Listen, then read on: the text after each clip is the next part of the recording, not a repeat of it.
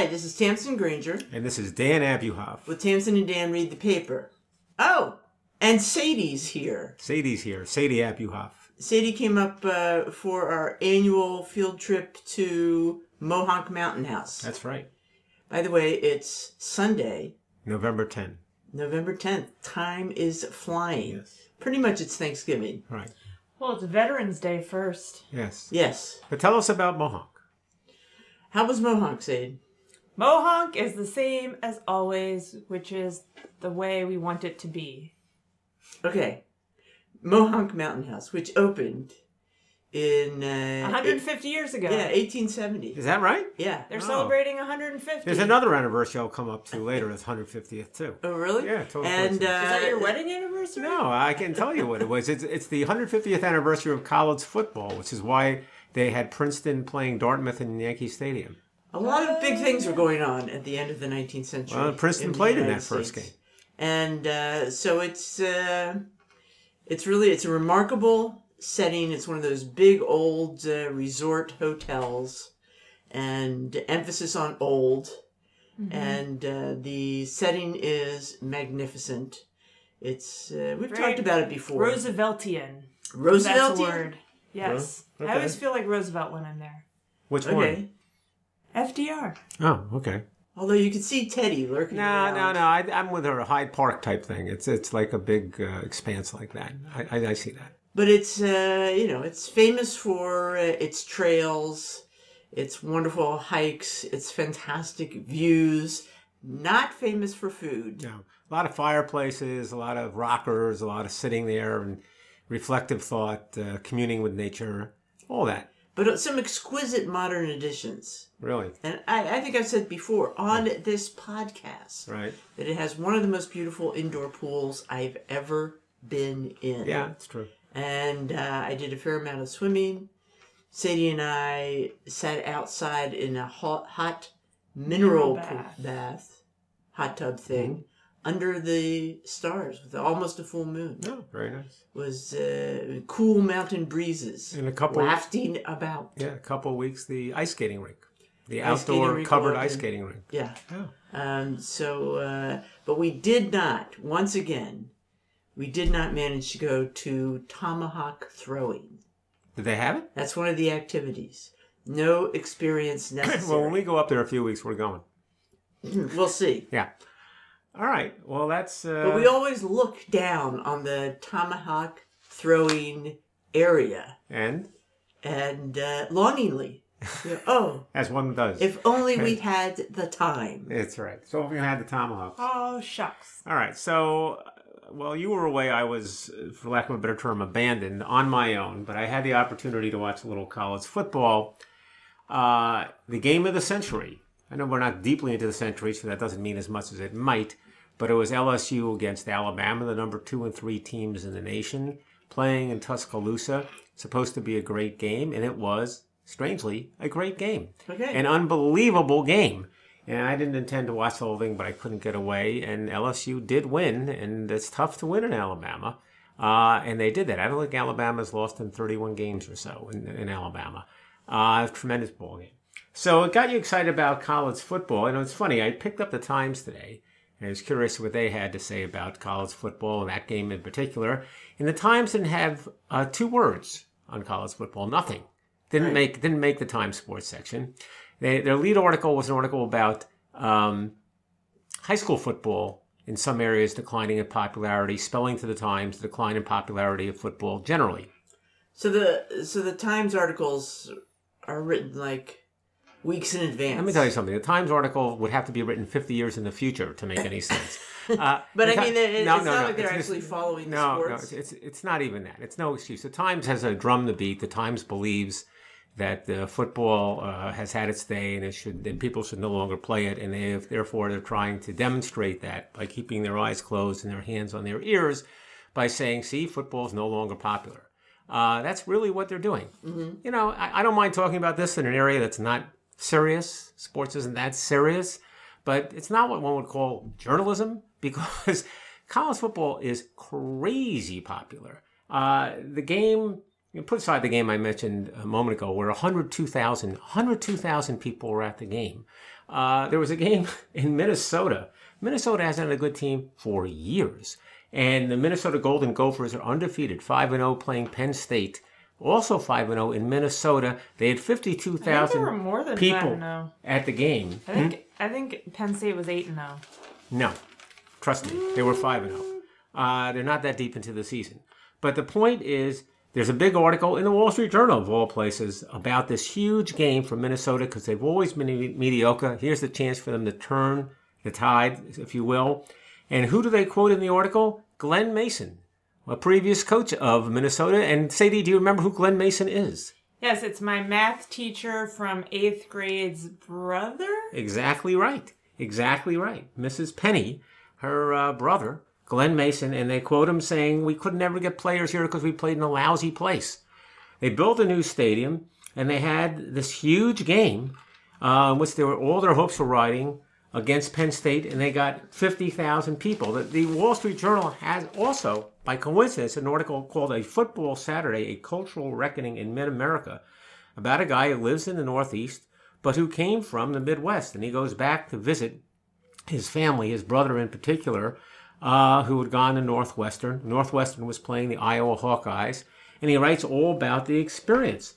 And he says, surprisingly, if not reluctantly, that more than anything, I realize that the game is just an excuse to get together. Kickoffs and tailgates are a bonus in marking another year, spared the reaper. As the Starker thought intrudes, I think to myself, you are a Northeasterner, and the way you live is ridiculous. For whatever reason, I've chosen to live no closer than the outer perimeters of any community. Evanston, Illinois, makes visible the cost of my choices. And he goes on to say what a great time he had. Everybody's getting together, everybody's drinking, everybody's eating, and it's sort of a way of life. Anyway, times notwithstanding, I think it is a way of life.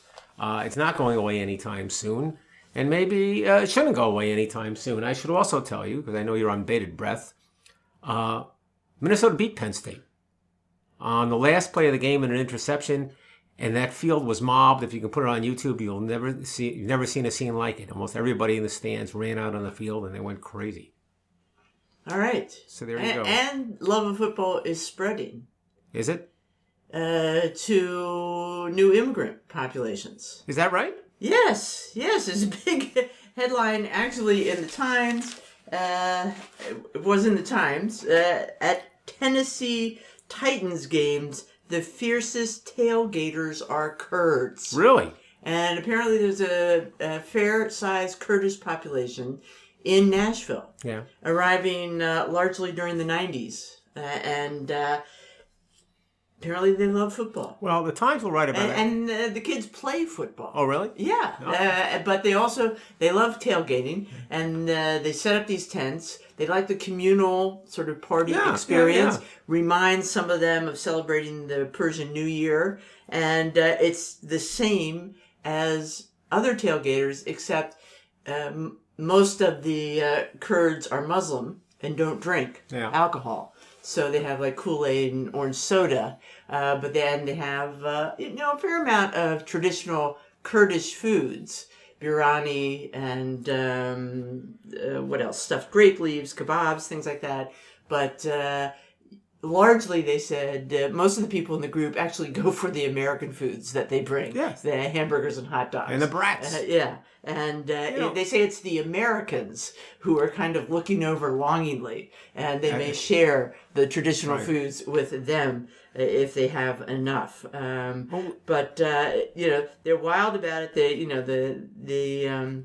The Titans, I guess, have been in Nashville since the late 90s. Yeah. I guess. And they're generally underdogs. Up and down. They're not a great team. Yeah.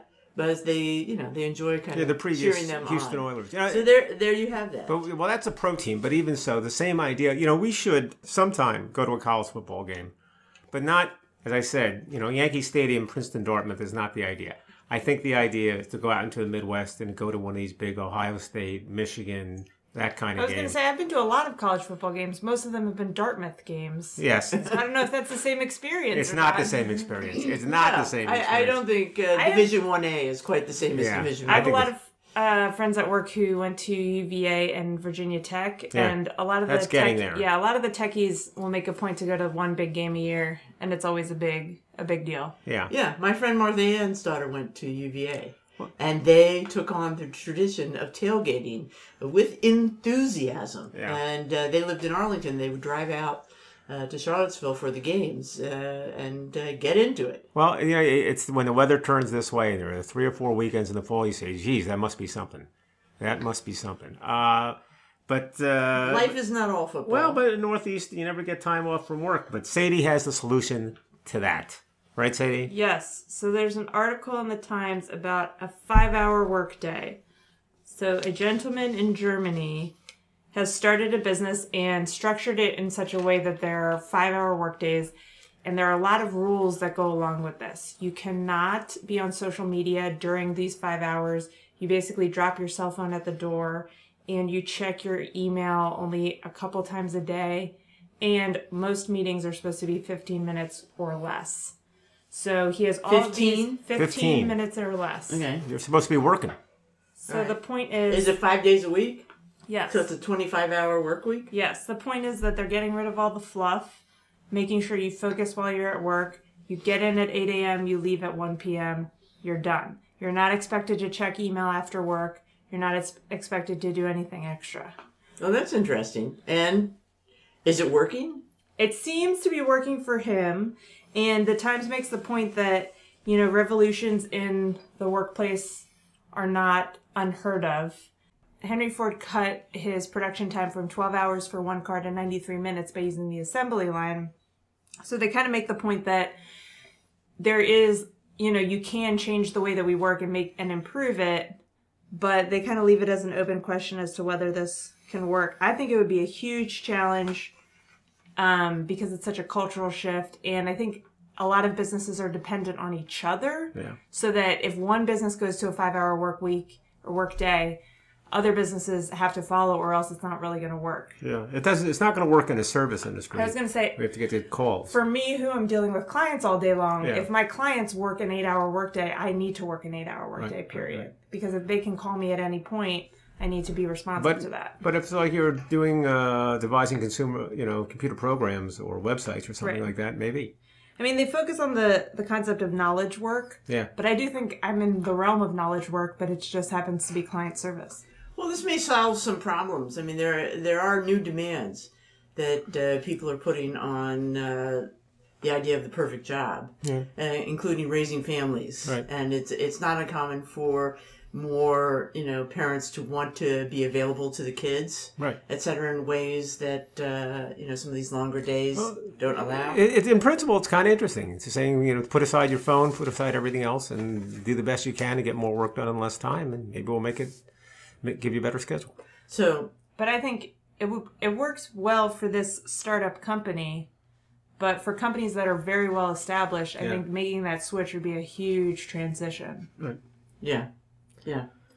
Well, speaking of changes in the workplace or working life, there's a crisis in France. The New York Times headline is "Tragedy in France: Villages Without Bakeries." And I'm not going to belabor this, but it's a fairly long article about how bakeries are closing in France. I mean, what's that one romantic vision we have of every little town in France, every little street corner in Paris, people lining up to buy the daily baguette? And they're saying that the bakeries baking the baguettes are just disappearing. Mm-hmm. People are not looking for the long hours and the hard work of being a baker, and the money is simply not there. That I believe. So the bakeries are shutting down. There are various solutions, almost like a vending machine bakery where the baguettes are loaded into some kind of box, and you buy it from them. People say they're good, but there have been towns that actually have bought the bakeries and subsidized trying to restart the bakeries, etc. And that's been tough to work out. Also, people's lives have changed. They're not around to buy bread every day, so they're just buying a few loaves on the weekend, which doesn't really support the bakers as well. So we may be losing that romantic. Well, there are fewer bakeries here than there used to be. That's for sure. And it's not just a question of the bread; it's a question of the community aspect, seeing your neighbors, etc., lining up for the bread, and developing relationships with the baker, etc. All right, Tom Seaver. I know you were hoping to talk more about baseball. Now the season is just over. There happened to be an article in Sports Illustrated, sportsillustrated.com, I should say, that someone sent me about Tom Seaver, apropos of nothing, and who he was and how he basically was, such the center of the Mets winning the World Series in 1969, going from worst to first in the so-called miracle year.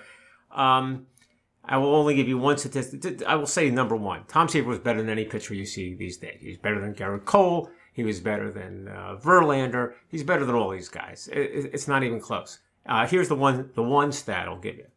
The one stat is that in those days, and especially Seaver, would pitch the whole game. That means pitching through the ninth inning.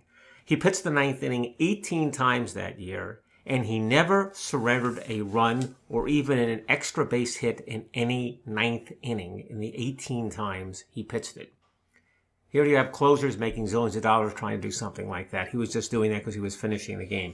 So Seaver was, unbelievable, and he kind of spearheaded that team. And the article is a little poignant because it's about a bunch of guys getting together, namely Art Shamsky, Jerry Koosman, Bud Harrelson, Ron Swoboda, to visit Seaver out in California, where he has a winery. And Seaver, as we've mentioned, is suffering from dementia. And his wife, Nancy, said he has good days and bad days. You guys want to come out here, take a chance, go ahead. But the article talks to these guys about what they remember, and they joke about a lot of things. There's one story they have about how Seaver changed the mentality of the team. He was at Toots Shor's, the famous bar, one evening during the season. It was 1 a.m., and Ralph Houck, the manager of the Yankees, who were doing poorly then, came up to him and said, "If you keep these hours, you'll never succeed in the major leagues." And Seaver said to him, the manager of the Yankees, "If you had 25 guys like me, you wouldn't be in 10th place." Whoa. They also have a story about Nancy Seaver, who was, they were like the golden couple. And yet she was kind of competitive. At one point, Seaver got hit by a pitch by Dennis Rybant in a game. He got hit on the elbow, and they took him to the hospital, and Nancy was there. And she said to the reporters, if only he'd gotten hit in the head, because that wouldn't affect his pitching. I mean, Nancy... Anyway, the one story that really sticks with me is this. They're sitting around talking with these guys. Eventually, they do get to see Tom. Not the first day, he had a bad day. The second day, they do, and they reminisce and whatever. But when they're talking about the day when they can't see him, just among themselves, what they remember from that year, Bud Harrelson has the best story. This is his story. There's a very famous game Seaver pitched that people talk about all the time, and it was when the Mets were trying to catch the Chicago Cubs, and it was in July of 1969. The Cubs were the first place team, and could the Mets compete? And Seaver not only pitched the team to a win, not only pitched effectively, but had a perfect game into the ninth inning. Ultimately, someone got hit, ruined a perfect game, but it was an astounding game. And Bud Harrelson is a little guy. He's 5'6", 147 pounds or something like that. Wasn't at the game. He was in those days, once in a while, you had to serve in the National Reserve. So he was doing his reserve duty. So he was in upstate New York, and he was going to miss a couple of weeks, and there's a bar upstate. And no one knows who he is. And he's sitting there at this bar, and he's watching this game. He's just one of the people. And he sees what's going on, and at some point, he gets so excited. When Seaver, finishes the game and wins this fantastic game, he doesn't even say, I'm on the Mets. He doesn't say, that's my guy. It doesn't say, we're in first place. He's yelling in the bar to the guy next to him. He said, "I know Tom Seaver. Tom Seaver is a friend of mine." Mm-hmm. That's all he could say. They were so excited for Seaver. He was clearly the leader of the team. And they all knew Tom Seaver, and that's why they won. 1969. So there you go. All right. Nice.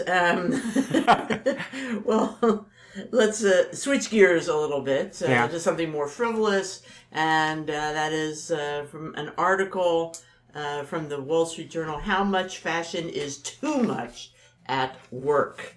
And there's an article about,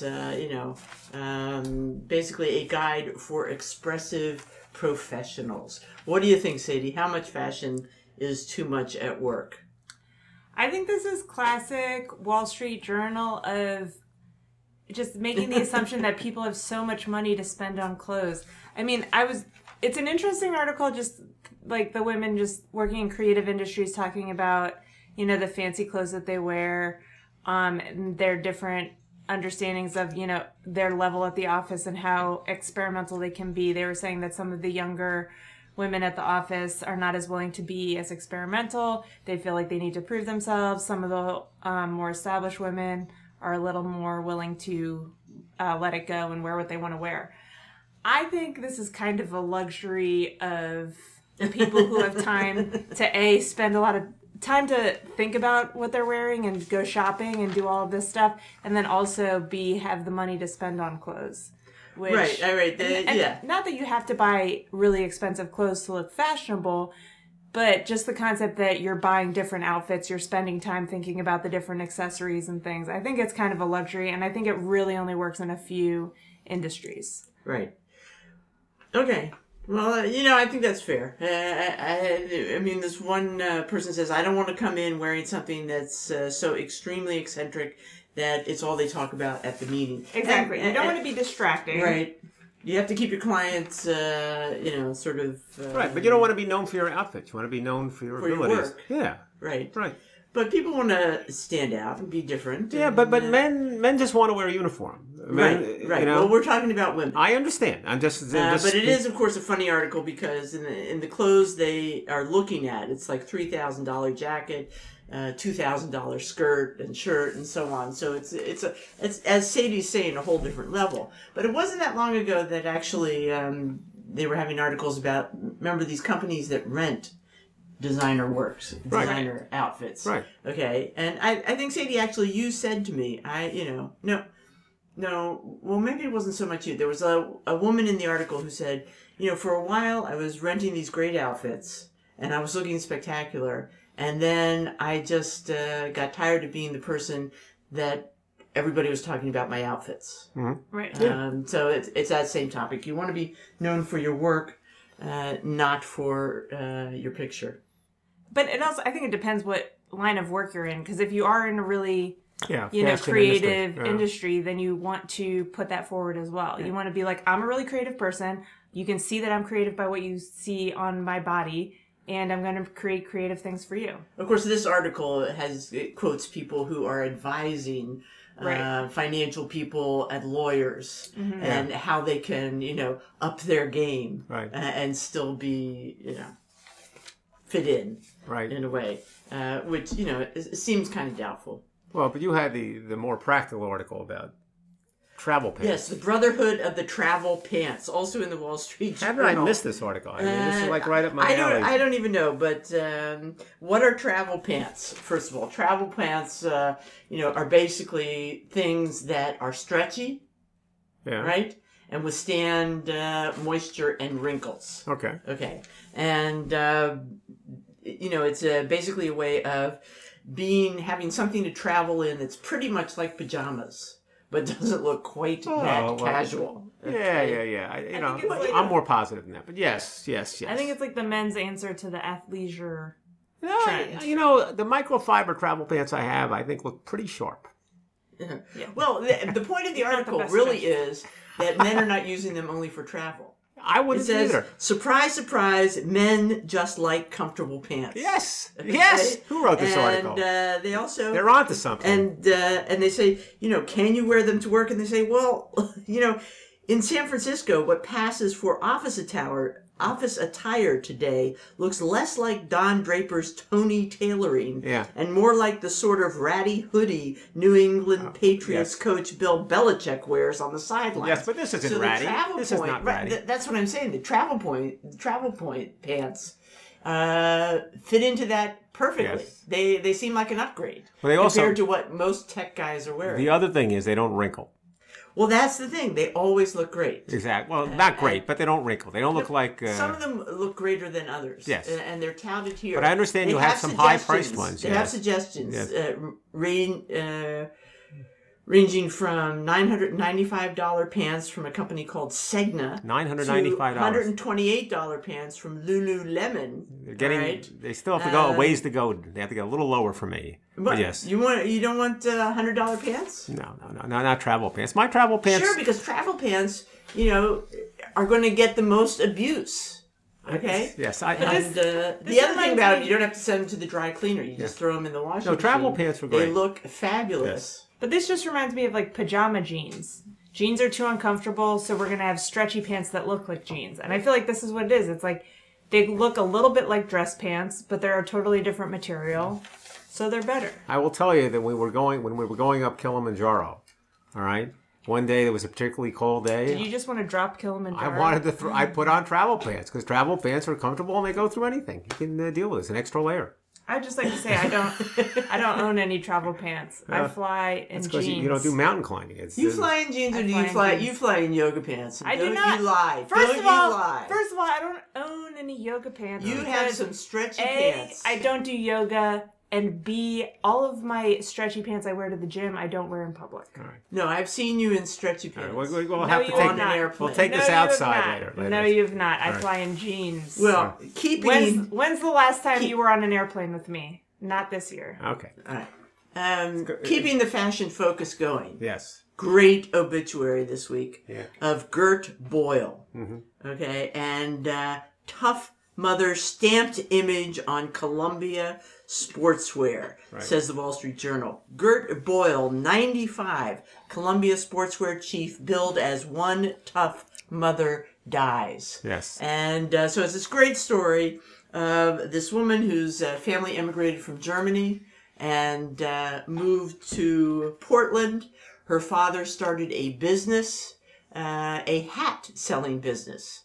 And eventually her husband comes into the business. Eventually, hats are not really selling anymore, so they segue into sportswear. Her husband dies of a heart attack in 1970, and Gert and her young son, who's like 20 at the time, have to figure out how to run the company. Right. The beauty of it is they had no intention of really doing that. They thought, we'll sell the company, and Gert's in the middle of negotiations, and it turns out she will be getting about $1,400 for the sale of her father's company. Right. And she says, I'd rather be, run it into the ground myself than sell it for that pittance. And so by hook or by crook, she and her son figure out how to run a business. She had no background in it. Zero. She was a housewife. She had a degree in sociology. But they figure it out. And of course, one of the most fun things about it was that this advertising campaign that really posed her as this kind of tough mother overseeing everything and making sure these, jackets, etc., were tough enough, for her children, her customers. I remember the ads. They're tremendously effective. There was one where she shows a bicep tattoo saying "Born to Nag." Mm-hmm. I mean, it's great. They have a picture of that in the Times. Another described her as obsessive, anal, fanatical, and that's on a good day. Yes. And then there was another that advised, if you want something that mellows with age, drink wine. Okay, kind of saying that it's not going to be Gert. And one of the fun anecdotes from the New York Times was that, I guess a few years ago, she actually had to fight off a home invader. And she managed to fight them off. She pressed a silent panic button to alert the police. When later the police chief came in to check on her and see how she was doing, she looked at him and kind of growled, "I was feeling a lot better until you walked in here with a North Face jacket on." Okay. Yeah. So, we've always seen Columbia Sportswear Right. In the stores. Sure. And, it's a huge business. I had no idea it was quite that huge, but they really built it No, it's into amazing. an enormous business. She's been an incredible philanthropist, and she kept going to work in her old age. Her son accused her, he said, when you die, I'm going to have you stuffed and permanently placed in the entryway. And she said, that suits me just fine, as long as I'm dressed head to toe in Columbia. Yeah, good. Yeah, it's a pretty impressive story. Pretty amazing story. Yeah. And I'm on again? Yes. Okay, if you're looking for something fun to read, there's a new book out, The Letters of Cole Porter by Cliff Eisen and Dominic McHugh. And, there have been a fair amount of biographies of Cole Porter. He's the great writer of all those wonderful songs, Night and Day, Anything Goes, You're the Top, Easy to Love, I Got You Under My Skin, and Don't Fence Me In, Right. and more. And he was this, kind of urbane prep school kid, went a little bit to Harvard and Yale, and then breaks into this entertainment industry. And apparently, this is the first collection of, his words. And through the letters, really seeing what he had to say about what he was doing and the life he lived, which was complicated. He was married, but he had male lovers. He had, he was from the Midwest, but he ends out in Hollywood, working with all those Hollywood crazies, despite his, kind of Midwestern work ethic, etc. And so it seems like an interesting collection of first-person. Yeah, it's crazy. I mean, he wrote like 4 movies and 4 shows in the space of like 8 or 9 years at one point during the most productive phase, and it's just kind of incredible. Doesn't make any sense. But it also, it's not just la la la, ba ba ba, this is what it is. The man worked hard. He went through, I don't know how many rhyming dictionaries. Yeah, well, they said and kept several. Ordering more. I mean... And of course he had that terrible accident where he had compound fractures in both his legs, his horse riding accident. And they said he was in pain. He had 30 operations after that. But it was after the accident that he wrote things like Kiss Me Kate. It's not like he stopped writing. Yeah, that's sort of amazing. Yeah. And he does quip that he learned a lot of new medical words as a result. They didn't find that way into So that's something to read. Yeah. Yeah, well, Cole Porter. So the last thing we're going to talk about is something that got a surprising amount of attention. I'll just ask Sadie if she's onto this or not. There's Martin Scorsese was quoted as saying they didn't like Marvel films. And apparently there was a little bit of a brouhaha about that. And so he wrote Well, he said he doesn't watch Marvel films. Right. He Well, said he tried to watch them. They're not his thing. Well, the quote was a little shorter than that, actually. It got him in trouble. But the fact of the matter is he wrote an op-ed piece which expanded and said what you just said there.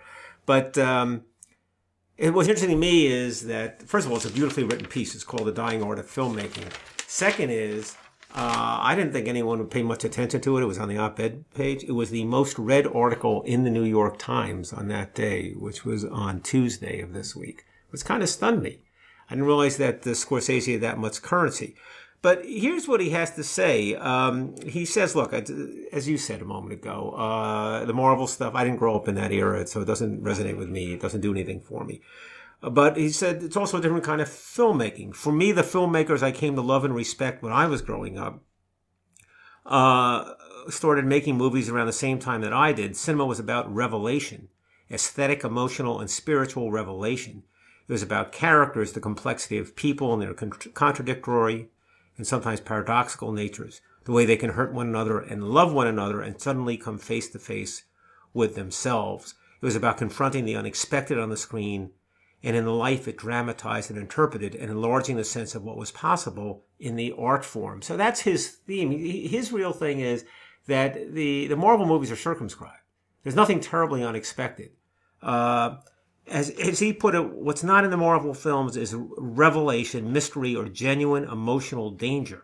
Nothing is at risk. The pictures are made to satisfy a specific set of demands, and they are designed as variations on a finite number of themes.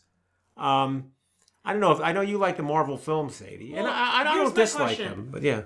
Is he saying Marvel? Like, I know he's saying Marvel. Yeah. But does he have a different opinion on DC movies? No. I can answer that one. So then, like, why are we picking on Marvel? Well, that just happened to be the quote, and that happened to be in the cinema at the time. But again, the quote was taken out of context, and that's what people ran with. But he's saying the same thing about Marvel and DC. So what difference does it make? It's just some older guy complaining about the fact that the movies that they have today are not the kind of movies he'd like to see or even make. Okay, fine, no surprise. But then he goes on to say the problem is this. The problem is that that's the only stuff they'll play in the movies. That's the only stuff they'll play in the movie theaters. And that the Marvel movies crowd everything else out so that there are very few screens available for the movies like the ones he's making and the people that he admires are making. And that, in his view, is killing the movie business. He says the situation is we have two separate fields. There's worldwide audiovisual entertainment on the one hand, and there's cinema on the other. They still overlap from time to time, but that's becoming increasingly rare. And I feel that the financial dominance of one is being used to marginalize and even belittle the existence of the other. And you say, well, isn't that just supply and demand? He says, I don't know. I don't think people are exposed enough to the kind of movies that I make. And then the final point is, well, gee, can't people see your movies? Don't they stream? He says, yes, they stream. But I don't know a single filmmaker who doesn't want to design films for the big screen to be projected before audiences in theaters. That's the business I'm really in. So that's really why he's complaining. There are a lot of problems with this. Go ahead. First of all, the movies that he's making are not for an 11-year-old boy. That's exactly right. So why is he trying... Like, he's basically saying they shouldn't be going to see Marvel, they should be seeing my movie. No, he's not saying that. An 11-year-old boy should not be seeing your movies. He's not saying that. He's smart. You're absolutely right. And he's realistic enough to know that's not the case. He's not solving the problem. He's just saying, I can't get into movie theaters. Right. But you know what? I don't care because he's a rich, famous director. It's not about money. I think it's the supply and demand thing. And I also think, art is art. If that's something that you're interested in seeing, you shouldn't be shamed to be interested to see it, It's like, wine. Like, if you like the $5 wine, drink the $5 wine. He's not against anybody going to the Marvel film. Well, he's just complaining about the result. He's not looking down at anybody who likes Marvel movies. He says that's totally cool. He's just saying, I can't get my movies into movie theaters. That's all he's saying. I would like to see numbers to back that up, only because there are a finite number of Marvel movies that come out every year. It's probably like 3, maybe 4, and depending on the year, it's probably less than that too. You make a good point, but he's probably thinking more broadly. And it's really the big ones, like the Avengers ones, that are going to really dominate. The smaller ones are not going to run forever in every theater. But if you're a theater owner, and you have a choice to devote screens to these blockbuster Marvel movies that are going to bring in tremendous numbers, or these other films that are going to bring in the smaller elite crowd, what are you going to choose? Yeah, you get look. He doesn't have any real complaint in the sense of being able to criticize any particular person. Everybody's acting in a rational way, in an economically rational way. All he's really saying at the end of the day is that 20, 30, 40, 50 years ago, if you looked at the movie theaters in a particular town, you saw an array of movies, and the kind of movies that we grew up with. We call them like 5 Easy Pieces, or even The English Patient, or whatever. I think he's like romanticizing how movies used to be, and saying they used to be so much more profound than they are now. I don't know about that. You may not. There are different themes in the Marvel movies. I think he is. Look, I'll agree with you. I think the question is whether he's romanticizing or remembering. And that's really a big issue. Absolutely. Actually, on that score, I agree with him. But in any event, I don't know. Do you have a view on that? You think like Tom and Jerry was so much better than like what Marvel is He's today? not talking about Tom and Jerry. Tom and Jerry. This is all right. Okay. I can picture Tom and Jerry with Esther Williams swimming in the ocean. That's not what he's talking about. That's not what he's talking about. He's talking about Alfred Hitchcock. Yeah. So like 10-year-olds aren't going to go see Alfred Hitchcock. I understand, but would Alfred Hitchcock's movies be played in the movie theater today? That's the question. Yes, because they're Alfred Hitchcock movies. No. All right. We're not going to resolve this now. But that's we got to go relax a little bit and recoup from this fabulous weekend. Yes. So it's great to have you here, Sadie. This is Tamsin Granger. And Dan Abuhoff. With Tamsin and Dan Read the Paper, and we'll see you again next week.